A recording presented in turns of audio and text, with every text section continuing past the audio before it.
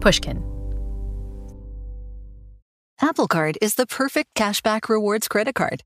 You earn up to 3% daily cash on every purchase every day. That's 3% on your favorite products at Apple, 2% on all other Apple Card with Apple Pay purchases, and 1% on anything you buy with your titanium Apple Card or virtual card number. Visit apple.co/card calculator to see how much you can earn. Apple Card issued by Goldman Sachs Bank USA, Salt Lake City branch. Subject to credit approval. Terms apply. What if there was someone who wanted to help you find a job? Choose Express Employment Professionals, and that's exactly what you'll get. They can help you find work in any industry. With just one interview at Express, you have a connection to endless jobs. Whether you want a contract job, a new full-time role, or a summer job, choose Express Employment Professionals. Express has more than 860 locally owned locations and no fees for job seekers. Visit expresspros.com today to find a location near you. In a few weeks, my friends and I are traveling to see a once-in-a-lifetime event. On April 8th, we're headed south to check out the solar eclipse. And as usual, while we travel, my entire crew will be staying in an Airbnb. Staying in an Airbnb always makes me feel a bit more at home when I travel. But during this trip, I started to think more about what would be going on with my home while I was away. Because when you're away from home, your place could be an Airbnb. Lots of people stay at an Airbnb without realizing that their space could be an Airbnb too. Your home might be worth more than you think. Find out how much at airbnb.com/host. Whenever I get sideswiped by events in life that suck, if I get sick or get a dent in my car or lose my keys, I try to remember the Stoics, the ancient philosophers who taught that we shouldn't just surrender to ill fortune. We should embrace the setbacks of life and feel pride in our ability to cheerfully bounce back. But sometimes that isn't so easy, especially when the tragedy that befalls you is the fault of another person. When people around us cause us hurt, it's hard not to become fixated on them and their act of wrongdoing. We might feel affronted, angry, or even betrayed. We almost certainly will want justice, for that person to pay some price or make amends for what they've done to us.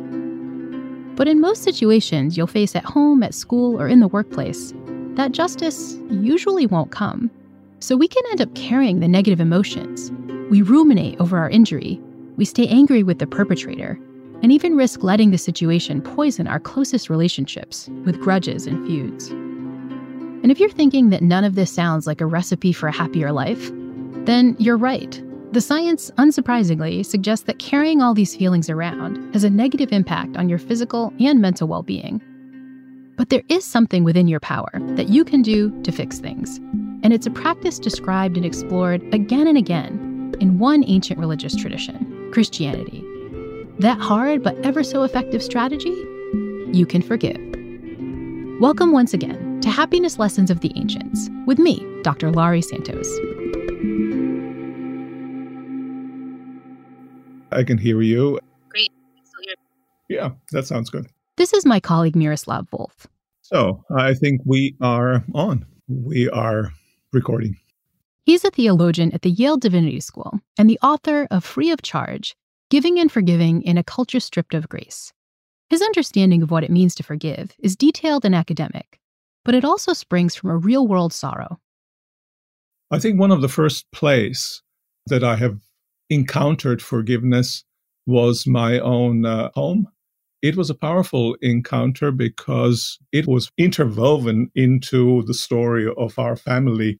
My older brother, who was 5 at that time, was one of the liveliest kids in the neighborhood. He loved to connect with people, and in the vicinity of where we lived, soldiers were stationed, and he befriended those soldiers. They loved him. They were his soldiers, and he was so proud of them. And often what would happen is that they would play with him, and at one point they took him driving in the horse-drawn carriage to have a ride with them.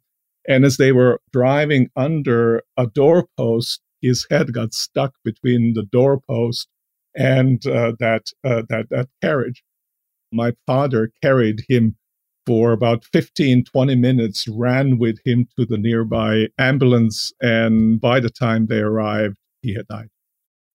I mean, I'm sure it was awful, but what was that moment like for your family? a kind of utter devastation, obviously, especially for my mother. There were a kind of sense of almost a rage about what had occurred. And I think one of the most significant things that happened in that story is that after my brother was killed, both my mother and my father, independently of each other, decided to forgive the soldier. They sought also the soldier and to talk to him so that it doesn't remain simply something that happened within their own selves, but became a gift that they offered to him. And it was both incredibly freeing for them.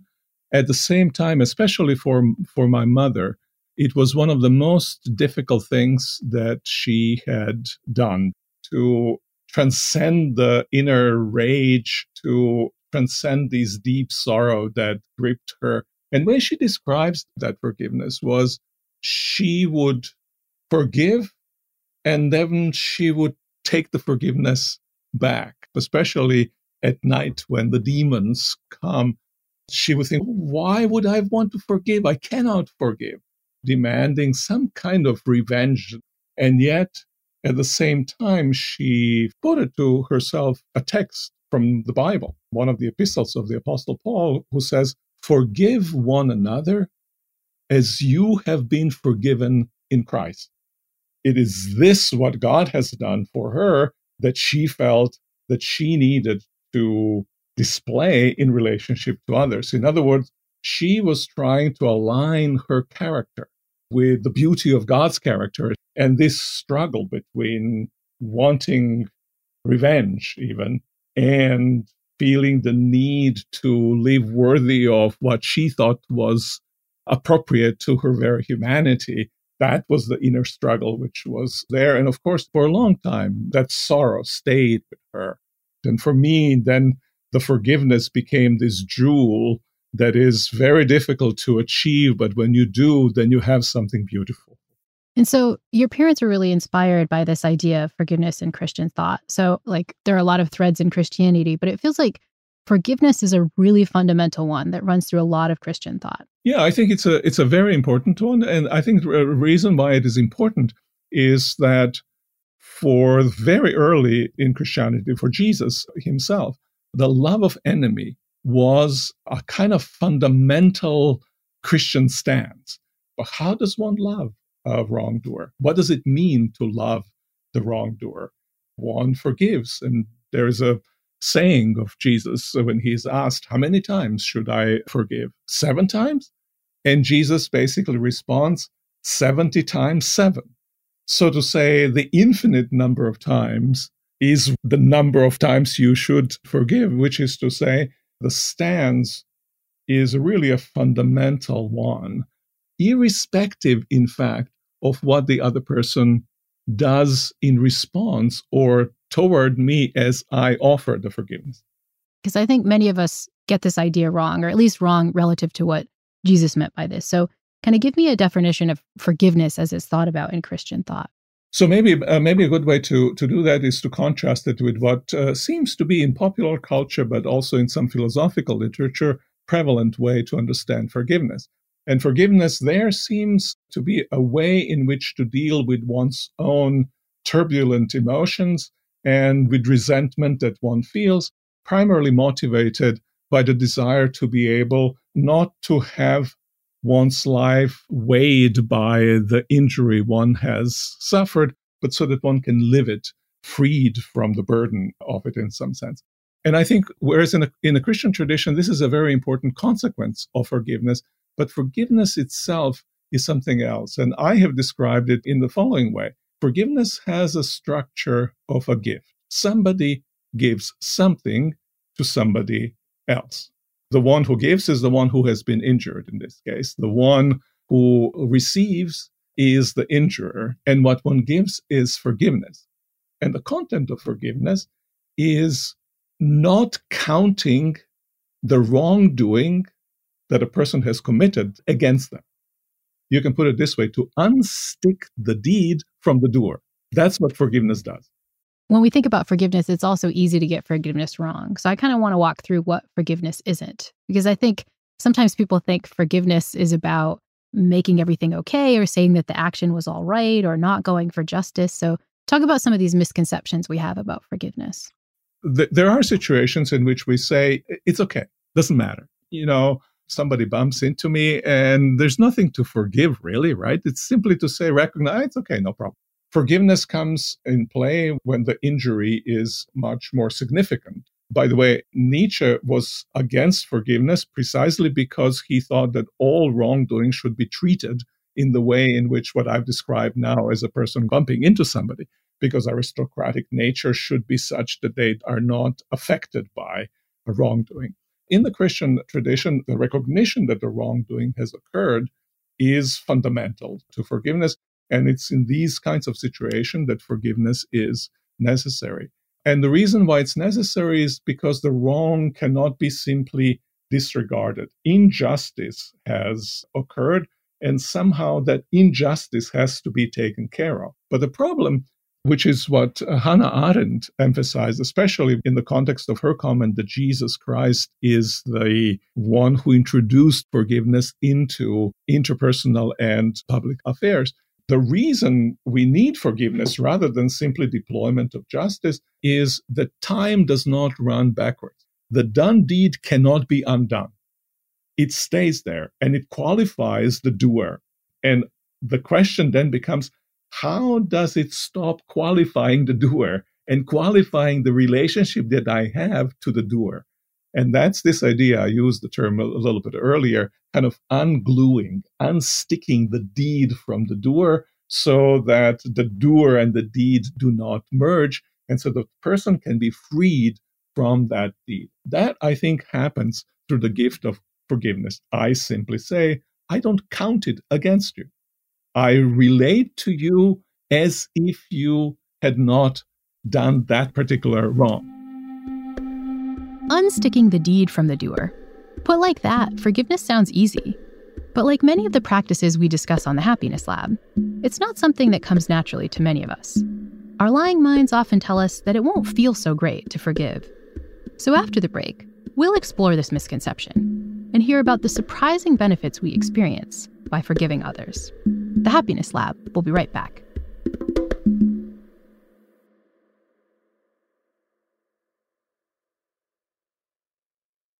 Apple Card is the perfect cashback rewards credit card. You earn up to 3% daily cash on every purchase every day. That's 3% on your favorite products at Apple, 2% on all other Apple Card with Apple Pay purchases, and 1% on anything you buy with your titanium Apple Card or virtual card number. Visit apple.co/card calculator to see how much you can earn. Apple Card issued by Goldman Sachs Bank USA, Salt Lake City branch. Subject to credit approval. Terms apply. In a few weeks, my friends and I are traveling to see a once-in-a-lifetime event. On April 8th, we're headed south to check out the solar eclipse. And as usual, while we travel, my entire crew will be staying in an Airbnb. Staying in an Airbnb always makes me feel a bit more at home when I travel. But during this trip, I started to think more about what would be going on with my home while I was away. Because when you're away from home, your place could be an Airbnb. So why not consider becoming a host yourself? Because if you have a home, but you're not always at home, you pretty much have an Airbnb. Hosting is a great way to earn some extra money. Plus, hosting is a lot easier than you might think. Your home might be worth more than you think. Find out how much at airbnb.com/host. What if there was someone who wanted to help you find a job? Not a website, but a person in your community that would help you for free. Choose Express Employment Professionals, and that's exactly what you'll get. Express Employment Professionals is the local jobs expert you can trust, and they never charge a fee to help with your job search. Go to expresspros.com to find the office near you, or download the Express Jobs app to get started. With a wide range of opportunities in a variety of industries, from welding to sales, forklift operator to customer service, the team at Express is ready to help you or someone you know take the next career step. Whether you're looking for a contract job for the summer or a new full-time role, turn to Express Employment. Interviewing with Express Employment Professionals can be as easy as a phone call, and one application with Express puts you in the running for numerous opportunities in your community. Don't go in your job search alone. Visit expresspros.com today.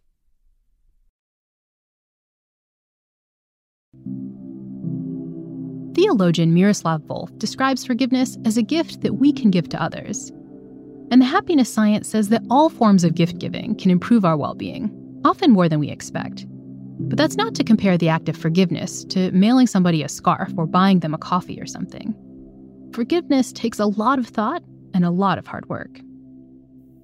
Forgiveness is this very arduous process at the end of which there is a sense of release from the burden of the internal turmoil, a sense of having done something that deep down within us, many of us feel is right thing to do, but that it is very difficult to do, a kind of release into new possibilities for the future that precisely this wrongdoing has robbed us from. I mean, if I think of my mother's example, it turns us completely backward.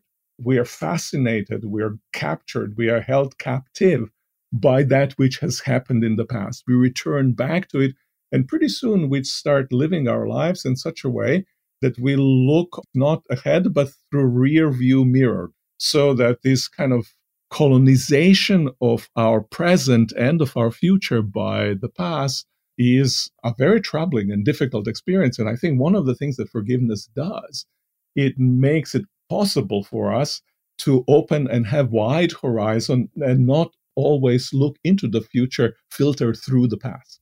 It seems like another thing forgiveness gives us is that it can help us heal relationships that are hurting, right? So talk a little bit about how forgiveness can give us back social connection. Yeah, and often where we need to practice the most forgiveness is when we cannot exit from relationships. As long as we can exit relationships, we can remove ourselves, and to a certain extent, we can isolate ourselves from what has happened. Maybe we go back in our imagination, but nonetheless, we're not encountering the person or living in the proximity of that person. But especially when we need to heal relationships, this is essential work that forgiveness does. And that's why, by the way, I think that it's important to construe and understand forgiveness not simply as dealing with my own internal turmoil, but also reconfiguring relationship that I have to somebody else. That's the idea. I give the gift of forgiveness. And what I give that person is a possibility, not yet actuality, but the possibility to open up a way in which the two of us, if it's interpersonal relationship, which two of us can have a future together.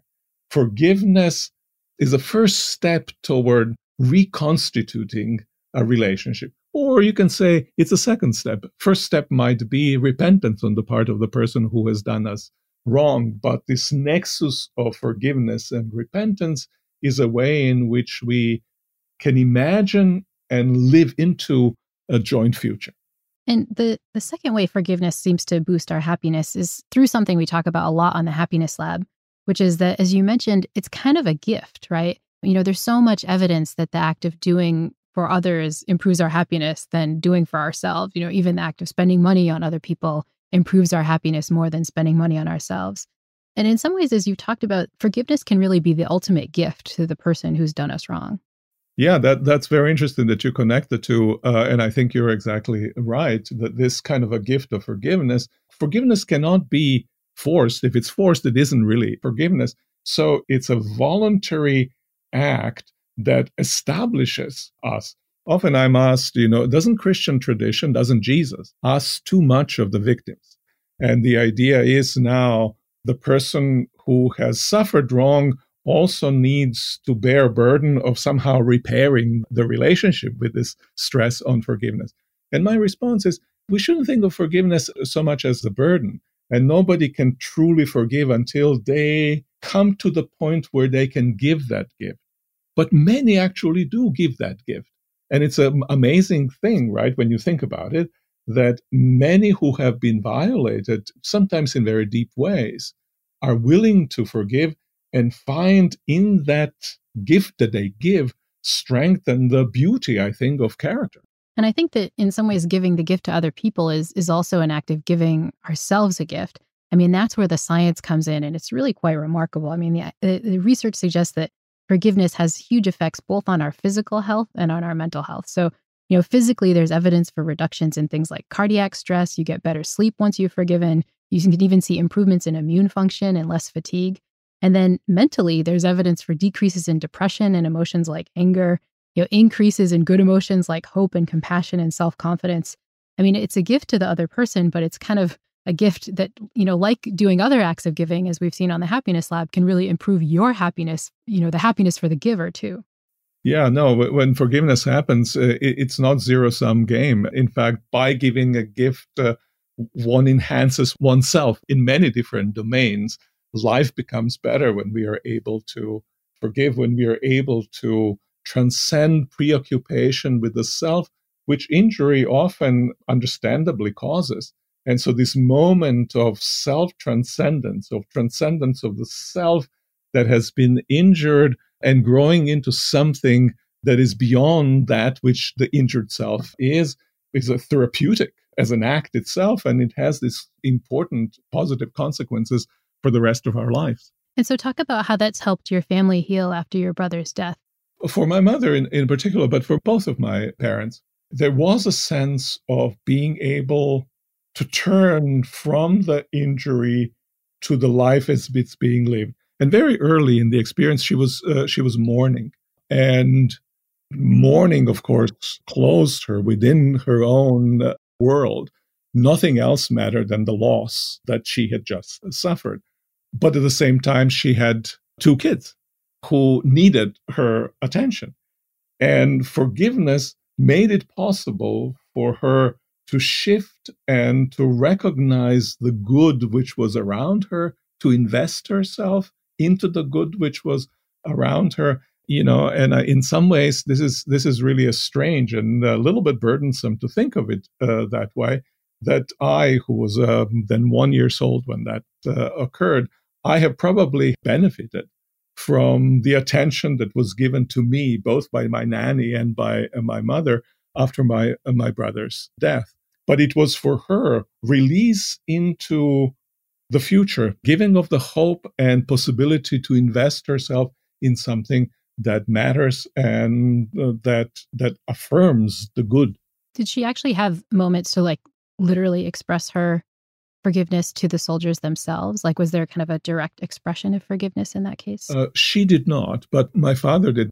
The soldier was soon released from the unit, and my father actually traveled about half a day's journey at that time in order to meet him in person and in order to tell him that both he and my mother forgive him. And it was really important for my father to kind of bear witness. He felt that's going to bring a release to the soldier himself. And he was completely devastated. The soldier was clearly deeply remorseful. And when my father spoke to him, he experienced also kind of a release. I'm sure it stayed with him rest of his life.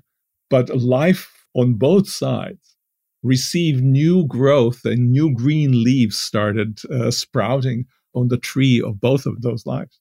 And so it seems like forgiveness is obviously good for the person who needs to be forgiven. It seems like it's fantastic for the physical and mental health of the person who forgives, but it's also really hard. And so I want you to help us, how can we get towards forgiveness? What are practical steps that we can take to achieve forgiveness, even though it's really hard? Yeah, but it's interesting how it happened in my mother's and father's case, and obviously it happened partly that way because they're part of a religious tradition. They had to invoke command from the biblical text. Obviously, there had to be some kind of a willingness to go that route, but they both quoted to themselves the same scriptural text that kind of nudged them, that propelled them, that justified this action that they were willing to undertake. And that indicates that it's a difficult thing to do. And religious tradition, in this case Christian tradition, that's one of the key things that it commands. That is saying, move in that direction. You will be given strength actually to forgive. But I think even more than that. So that's the forgiveness at the beginning. But her experience and my experience and my study of forgiveness always says that forgiveness isn't one-time event. You forgive and then you start moving forward. You always return to it. You forgive and then you take back what you have forgiven at moments. And then you forgive again. You forgive some parts of it, but not the whole of it. It's a messy process of forgiveness. And if we are not happy with the messiness of it, if we want to have it clean, we probably won't ever get to forgiveness. And it's in this messiness, in this gradual character of forgiveness that we actually grow into forgiveness. And forgiveness ends up not being so much an act as it ends up being a practice. And I think that's very important to emphasize, especially for those who would want some kind of a purity in forgiveness. If you want purity in forgiveness, then you would have to agree on what exactly was the wrong that was committed. What exactly was the apportioning of the fault on both sides, or maybe of one side. And that kind of agreement, that kind of alignment rarely occurs. And so I think one of the things that is emphasized also in the Christian tradition is kind of to live with the provisionality of it, that the good that is there, but it's kind of there in a broken way, is nonetheless the good that's worth pursuing.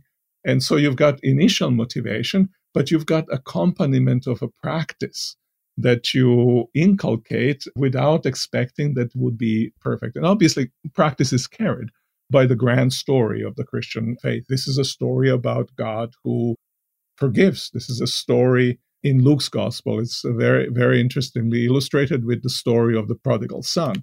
Prodigal son leaves the home, squanders the inheritance that he has taken with him, returns back, and upon return back, he doesn't even get to the point of asking his father to forgive him. Father runs to him and embraces him. Now, that's the story that governs the entirety, logic of the Christian tradition. If you tell yourself this story, then you suddenly realize, this is the kind of character that I've got to imitate, and becomes a part of one's own practice. And I love that you brought up this idea that, forgiveness isn't perfect, that it, comes bit by bit, and that it can be really messy, because, it fits with another of the things we need to do when we take on this idea of forgiveness, which is to forgive ourselves, right? We're not going to be perfect, and sometimes we're going to need some help and some grace too, right? Yeah, I think that's right. I think one of the most difficult things in my experience, speaking engagements about forgiveness, is people have hard time forgiving themselves. There's this opportunity that they've missed, or there's this thing that they've done, and it has changed the lives of others, changed their own lives. How do I forgive myself? And to me, it's a very important question. You asked the question about how does practically forgiveness work? And in some ways, a theoretical side of it is really important. And here's what I mean by that. To forgive myself, I somehow have to distinguish between who the core of myself is and what I have done. I cannot have an account of the self that is simply sum of what I have suffered and what I have committed. If I have that kind of account of the self, there's no way to delete that from the self, because that is integral. My wrongdoing is integral to myself. But in the Christian tradition, it has always been, other traditions as well, to a significant degree. There's always been a sense that there is a kind of core of the self that is loved by God, and that we ought to love in each other, that is untouched by anything what that person might or might not have done, or what that person has suffered. And I sometimes illustrate it in this way. When my son was, I think, 4 years old or something like that, we were driving once to see my sister. He's kind of bored sitting back in the car, and I'm trying to entertain him. I told him the story, Metamorphosis, which was what I saw the night before in theater. And I described a little bit Metamorphosis, and then I come to this idea of Lucius trying to transform himself into a bird by imitating certain forms of incantations, and he ends up looking like a donkey. And Nathaniel is listening to this, and he says to me, "Daddy, would you love me if I became a donkey? At first I was stunned by this question, but immediately, of course, Nathaniel, no matter what happens to you, you're mine, no matter what you turn into. And I felt this is a really profoundly important intuition about what love is, what forgiveness also is. It differentiates between the core self and the donkeyness that we might turn and become by what we do and what others do to us. And so do you think we'd be happier as a culture if we forgave more? It feels like in some ways forgiveness is something that's not getting better in our culture. In some ways it's getting harder and getting worse. Yeah, I think it is getting worse. And it'd be very interesting to ask reasons why that is the case.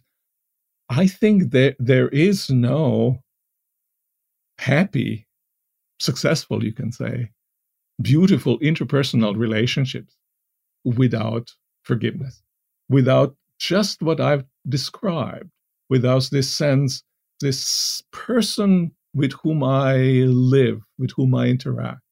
There's something sacred about them. There's something that's part and parcel of who they are, and it's unchangeable, and that I need to love and hold in its integrity. And when it gets to be disturbed, I need to concentrate on that which is absolutely essential and holy. And then I can transform my own relationships and that person sometimes. And I think that's the only way in which we can thrive, not just as individuals, but also as communities. I'm grateful to Miroslav for sharing the story of his brother's tragic death and how it set off a cycle of anger, guilt, and finally release through forgiveness. Few of us will have to endure the trauma of such a terrible bereavement, but we all face smaller acts of wrongdoing on a near daily basis. We receive snubs and slights. Things we value are damaged or taken from us. We're subjected to harsh or unfair words and treated unjustly by loved ones or even complete strangers. If you're anything like me, you might tend to store up these hurtful acts and omissions, mulling them over and hoping the wrongdoer will face a reckoning or make amends. But having talked to Miroslav, I'm going to try a different strategy. I now recognize that I can improve how I'm feeling through forgiveness. It won't be simple and it won't be easy, but it's something I can do to feel better.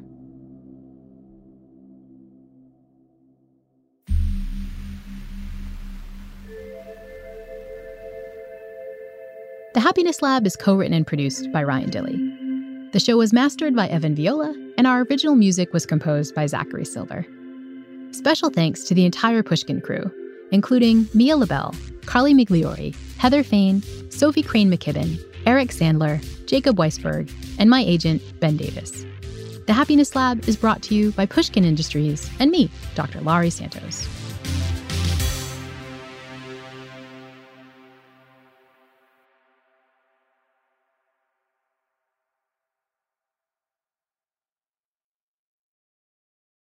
Science suggests that both physical health and mental wellness are keys to happiness.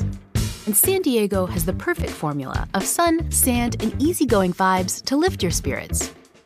The people are welcoming, the scenery is beautiful, and there's a ton of fun experiences wrapped up in a small beach town feel. A trip to sunny San Diego can help you rest, recharge, and hopefully return to life feeling reinvigorated. Find your happiness at sandiego.org today. Funded in part with City of San Diego Tourism Marketing District Assessment Funds. The tradition of breaking tradition continues with the return of the Unconventional Awards from T-Mobile for Business at Mobile World Congress. This is an event that celebrates innovators whose bold actions took their industries to new places. If that sounds like you and you're a T-Mobile for Business customer, enter today. If you win, you'll be publicly honored amongst some of the most influential leaders in industry. And me, I'll be there too. Enter now at tmobile.com/unconventional awards. See you there. Whether you're a savvy spender maximizing your savings with cashback rewards, a thrifty rate watcher seeking the lowest interest, or a travel enthusiast looking for extraordinary perks, Kemba Financial Credit Union has a visa to complement your lifestyle and unique needs. Apply today at Kemba.org to unlock a limited time 2% cash back on purchases and pay 0% interest on balance transfers for an entire year with a new visa from Kemba. You deserve a card that works for you. Restrictions apply. Offer ends June 30th, 2024.